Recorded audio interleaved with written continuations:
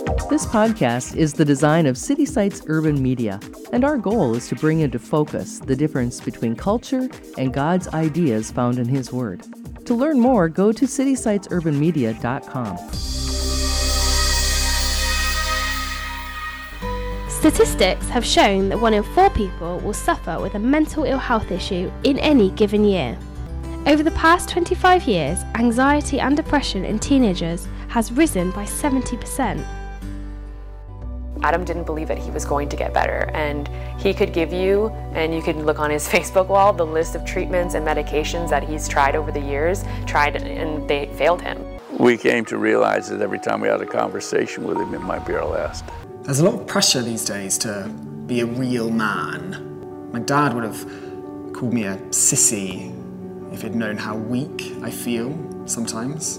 I had a great boyfriend, great friends. It's like depression always loves to choose the most perfect time to kind of come in and shake up your life. Next thing I knew, it was a month or 2 of me not leaving my bed, me starting to cut, blacking out, literally my mind going blank and not knowing what happened. I remember thinking early on, how could this amazing, spirited young woman go from fully alive to dead?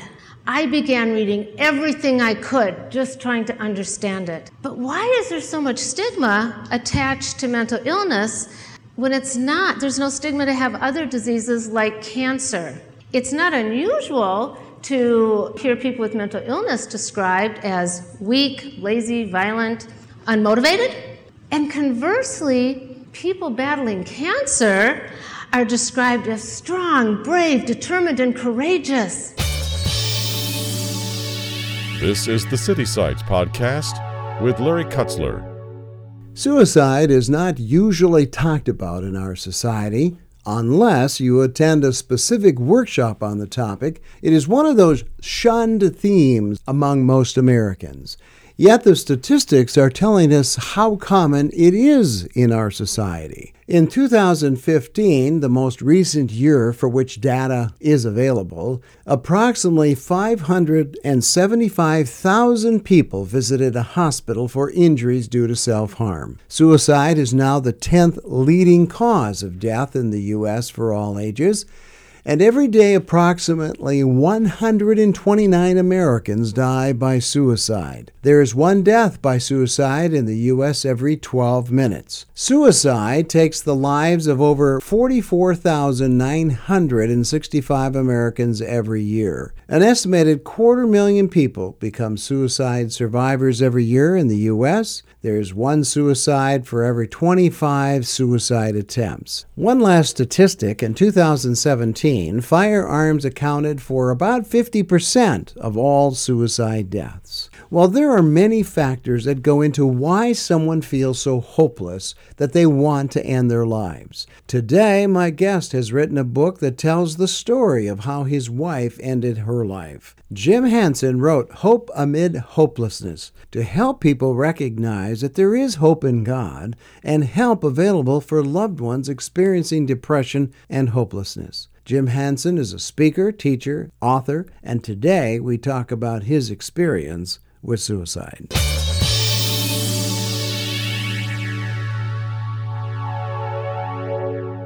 Well, it's our privilege once again to talk with Jim Hansen, who has had an incredible journey with a loved one, and he wrote a book about it. The name of that particular book is Hope Amid Hopelessness. Jim, catch us up on the basic theme of this book. The basic theme of this book is God's story working in my life, in particular as my wife struggled with mental illness and then ultimately committed suicide. It's how God helped me through that whole process. It's quite a heart-touching story, actually. As I've been reading through the chapters, there's such intricate examples of what you were going through, what Laura was going through. So it's a compelling read, actually. Are you finding people coming back and saying, hey, this is really, really good? Yeah, I've actually had quite a few very positive response on it. In fact, there was one time I sold a copy of the book to one of my neighbors, and she was driving down the street as I was walking my dog, and she stopped and I rolled down the window and she said, "Your book, it's really been helping me.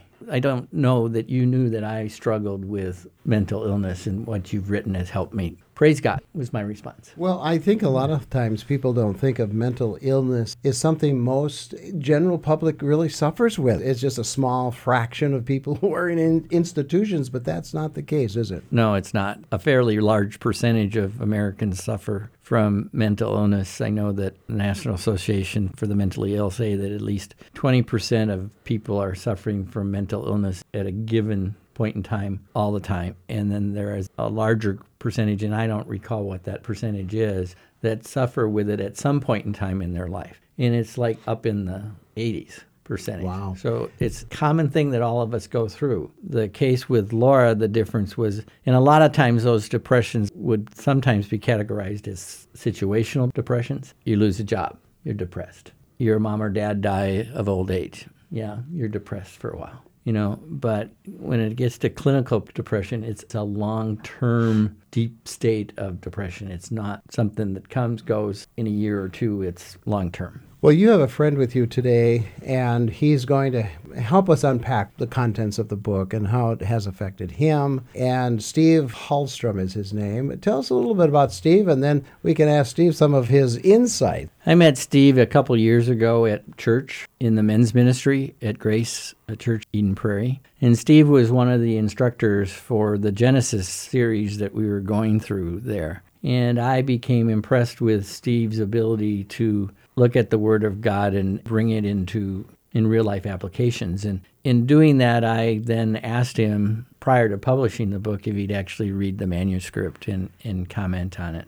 And so he did, and he had some things to say that I think other people should hear. Before the interview, I was just talking with Steve, and I think, Steve, you're kind of a guy that goes after detail. I think when you teach the Word of God in your men's group, you're really looking for some detail and driving them deeper. So is that how you looked at this book? You looked at it from a deeper perspective rather than just skimming over it? Yeah, I think that's a very fair understanding of what I was bringing to this request from Jim. I was just thinking right now, when you asked that question, Larry, that 1 Peter 3:15 comes up, and I know that's about giving an answer for God's hope, right, and for the doctrines that we're supposed to teach. But I was looking at the book the same way, about what this terrible tragedy of a story and how the human sadness and how we can just coil in within each other, but then how the book transitions to the title, Hope Amid Hopelessness, that, wow, that is so exciting for a person to be able to share. And so you don't deny the tragedy, and to your discussion just a minute ago of how deep or pervasive this is within our society, but then to give this other side, which I don't think we necessarily would see in secular materials to answer these questions. Steve, who should actually read the book? I mean, you don't necessarily have to lose somebody to suicide to read this book, right? You can get something out of it from just reading it because of the story itself. Yeah, absolutely.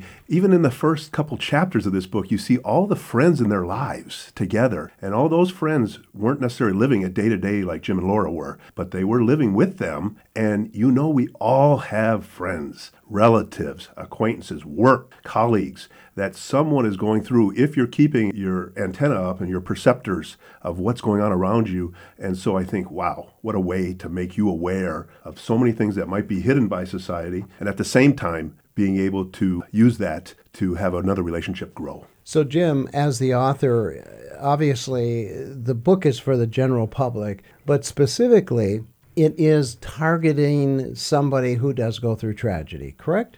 Yeah, it's targeting somebody that goes through tragedy. It also can be targeting somebody that's in the midst of being a caregiver for a loved one that potentially could end up with losing them through death. Because as you're a caregiver, you struggle with that in the back of your mind all the time. And so my hope is that the book will give them some encouragement as well. And it's also, to me, even though my wife died of the tragic death of suicide, does not mean that other people don't lose loved ones tragically. They get hit by a car. They get murdered, for heaven's sake, or whatever it might be. But there are tragic losses. To me, it's just also just general, how does God work in somebody's life? So if you're struggling with God's working in your life, to me, it's a book that can help answer those questions. So coming back to you, Steve, when we talk about what we take away, the takeaways from things we hear, see, or read, what do you think people will take away from this book? First, they're going to hear a story of a husband and wife, and going through from courtship through early stages of marriage to the struggles that Laura went through, and then Jim obviously went through as well with her. And then you hear that narrative and you see that, and that life led through that time. And the book transitions then with what I would just call a wonderful doctrinal statement on who God is. Scripture is the ultimate answer to the questions of the reality of life. And no, not everybody believes that, but I know I've had so many friends that have come to Christ later in life saying, yeah, this is the only book that really answers life's hard questions or life's questions, okay? It answers reality. And when you come to that point of reality hitting you and finally having to deal with it, I think Jim's book just does a wonderful job of tying that in, of lacing those scripture passages through this narrative of a very difficult story, not just between Jim and Laura, but also between friends trying to help, and they weren't very helpful. You know, pastors not really understanding this illness, all right? And to Jim's point, the problem of sin and how that's the root cause of this as well. One of the things I really enjoy about the book is not only is the narrative of Laura and Jim's story being told in a very wonderful way, but Jim brings a lot of scripture into the whole process because really, I mean, opinions are just that, opinions. But when scripture is used to define something that's going on, what do you think? Do you think the scripture was very helpful, Steve, in terms of what Jim was writing? Absolutely. Not just placing the scripture in as an appendix, but threading it through the narrative of the story and picking those perfect moments. I had mentioned, talking before we started broadcasting, that end of chapter 6, I just wrote down a list of doctrines that have already been discussed in the book, and I came up with 12 of them. Doctrine of the Trinity, doctrine of sovereignty, providence, mercy, grace, forgiveness. And it's such a wonderful, wonderful story. And I'm reminded, you know, this is something I learned in a discussion with Kevin DeYoung, that God's word and what it says is always true. And I'm going to give you one chapter that if you want to go through 176 verses in this chapter. So we know it's from Psalms, right? Psalms 119. You are going to get loaded with adjectives of God's word,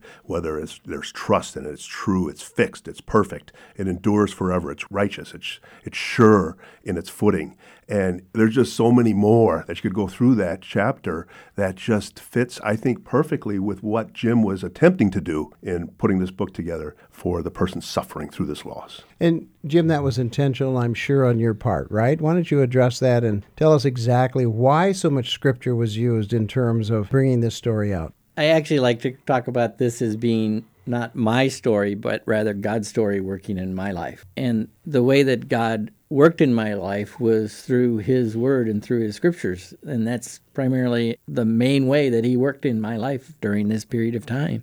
And it was important for me to write and actually include the passages in the book, because with me, if I'm reading a book and it says, according to Matthew 7:13, I don't pull out my Bible and go look at Matthew 7:13. I just assume it's in there and it's true. Well, I wanted them to hear God's word, and the only way to do that was to actually put the scripture passage in the book. So many times people, they walk by feelings. Everything is not by fact or by faith, it's by emotion. So when we talk about faith and trying to live by faith, some things in life you cannot answer except by believing by faith. Is that correct? I mean, it seems to me that's what this book is trying to drive at. Faith has got to be the preeminent sort of direction after a loss like this, right? Faith not only after the loss, but before the loss. Faith was so important for me to learn to trust God that he was in control of the whole situation. The other options that exist out there are just not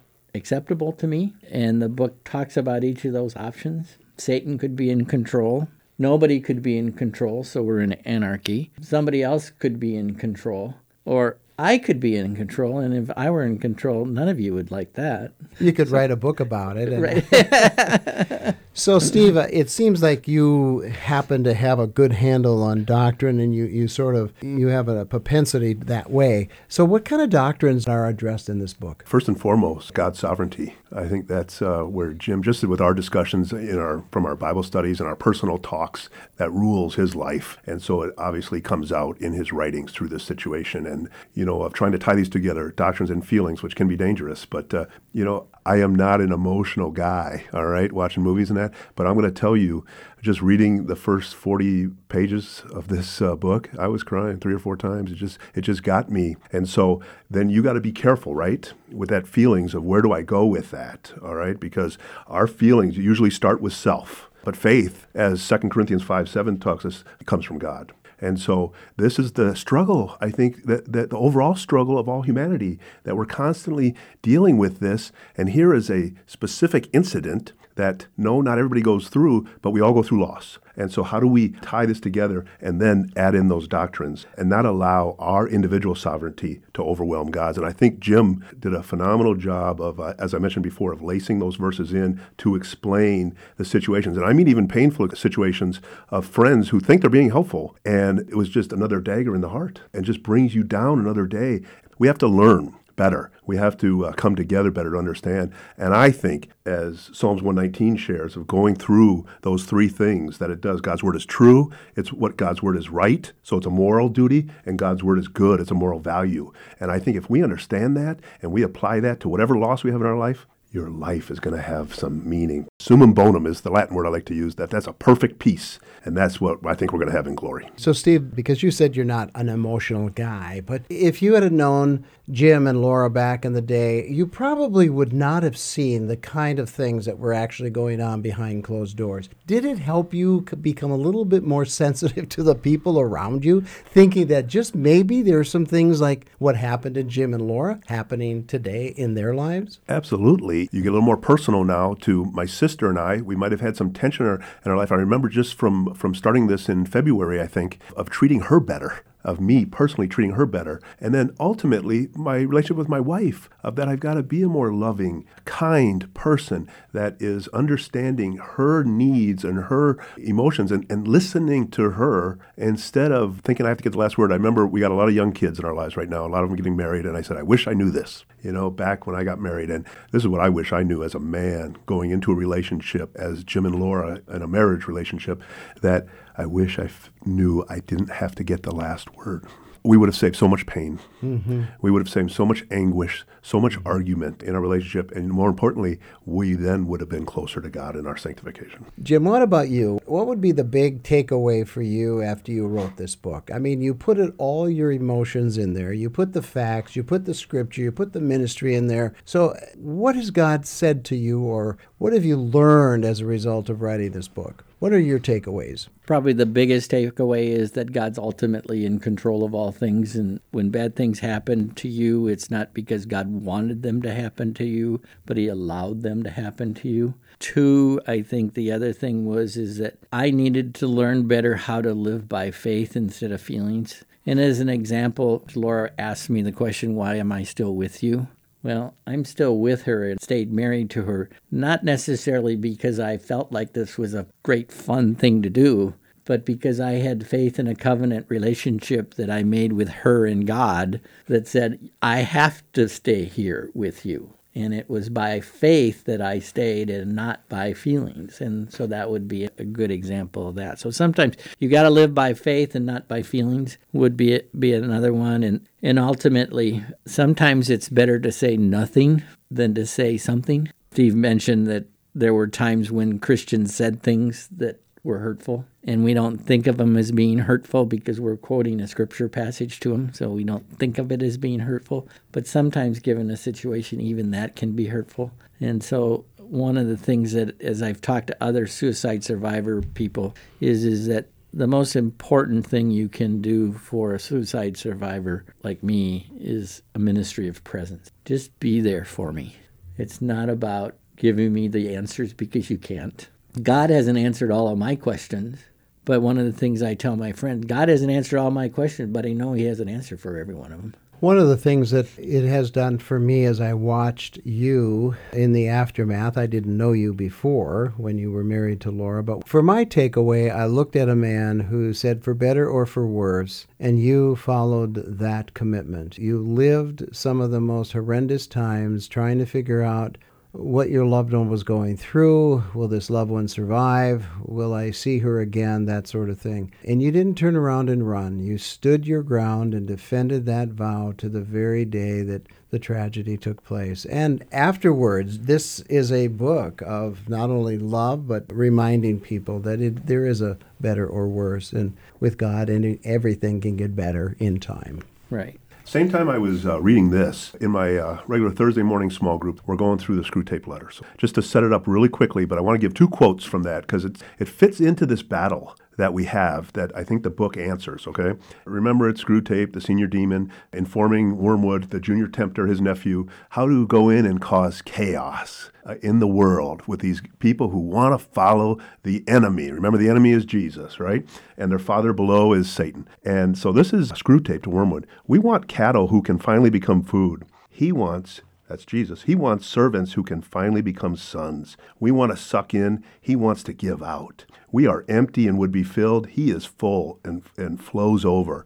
Our war aim, is a world in which our Father below has drawn all other beings into himself. The enemy wants a world full of beings united to him, but still distinct. And so this story talks about a distinction of lives, right? But the desire, and I'm telling you that the example you just gave, Jim, about the covenant discussion you had with Laura, that is what got me, because you put that in the context of today's world where we can't keep simple agreements, let alone marital covenant contracts and decisions we make together. And it was just such an aberration from the world. And I wouldn't say in the church, but even in the church, it could be aberrational in some aspects in that. And the last thing, one more section, he says, do not be deceived, Wormwood. Our cause is never more in danger than when a human no longer desiring, but still intending to do our enemy's will, what you just did in that example, looks round upon a universe from which every trace of him seems to have vanished. That's what the story is telling, right? Your world vanished for that instance. And ask, why has he been forsaken, and still obeys? That's the story of the book, right? We still obey. As you just said, Jim, even when I don't have those answers, I know they're there, but we're still going to obey. And that's not a blind faith. That's a faith based on evidence, and the evidence is Jesus Christ rising from his tomb. Good thoughts there, Steve. Really appreciate that. Jim, how do we get the book? Give us the title again, and where can people find it? The title of the book is Hope Amid Hopelessness, with a subtitle, Our Abba Father Provides a Straight Path Through Mental Illness. And you can find it at hopeamidhopelessness.com. That is hopeamidhopelessness.com. Thank you for joining us today. Every Friday, we bring you this podcast with interviews with people who are challenging the status quo of Christianity and challenging the cultural norms of our day. Please help us get the word out by sharing the link to this podcast with your online friends and family. Our website also contains other podcasters who are part of the City Sites network of communicators, all sharing the good news of Jesus Christ. Our website is citysitesurbanmedia.com.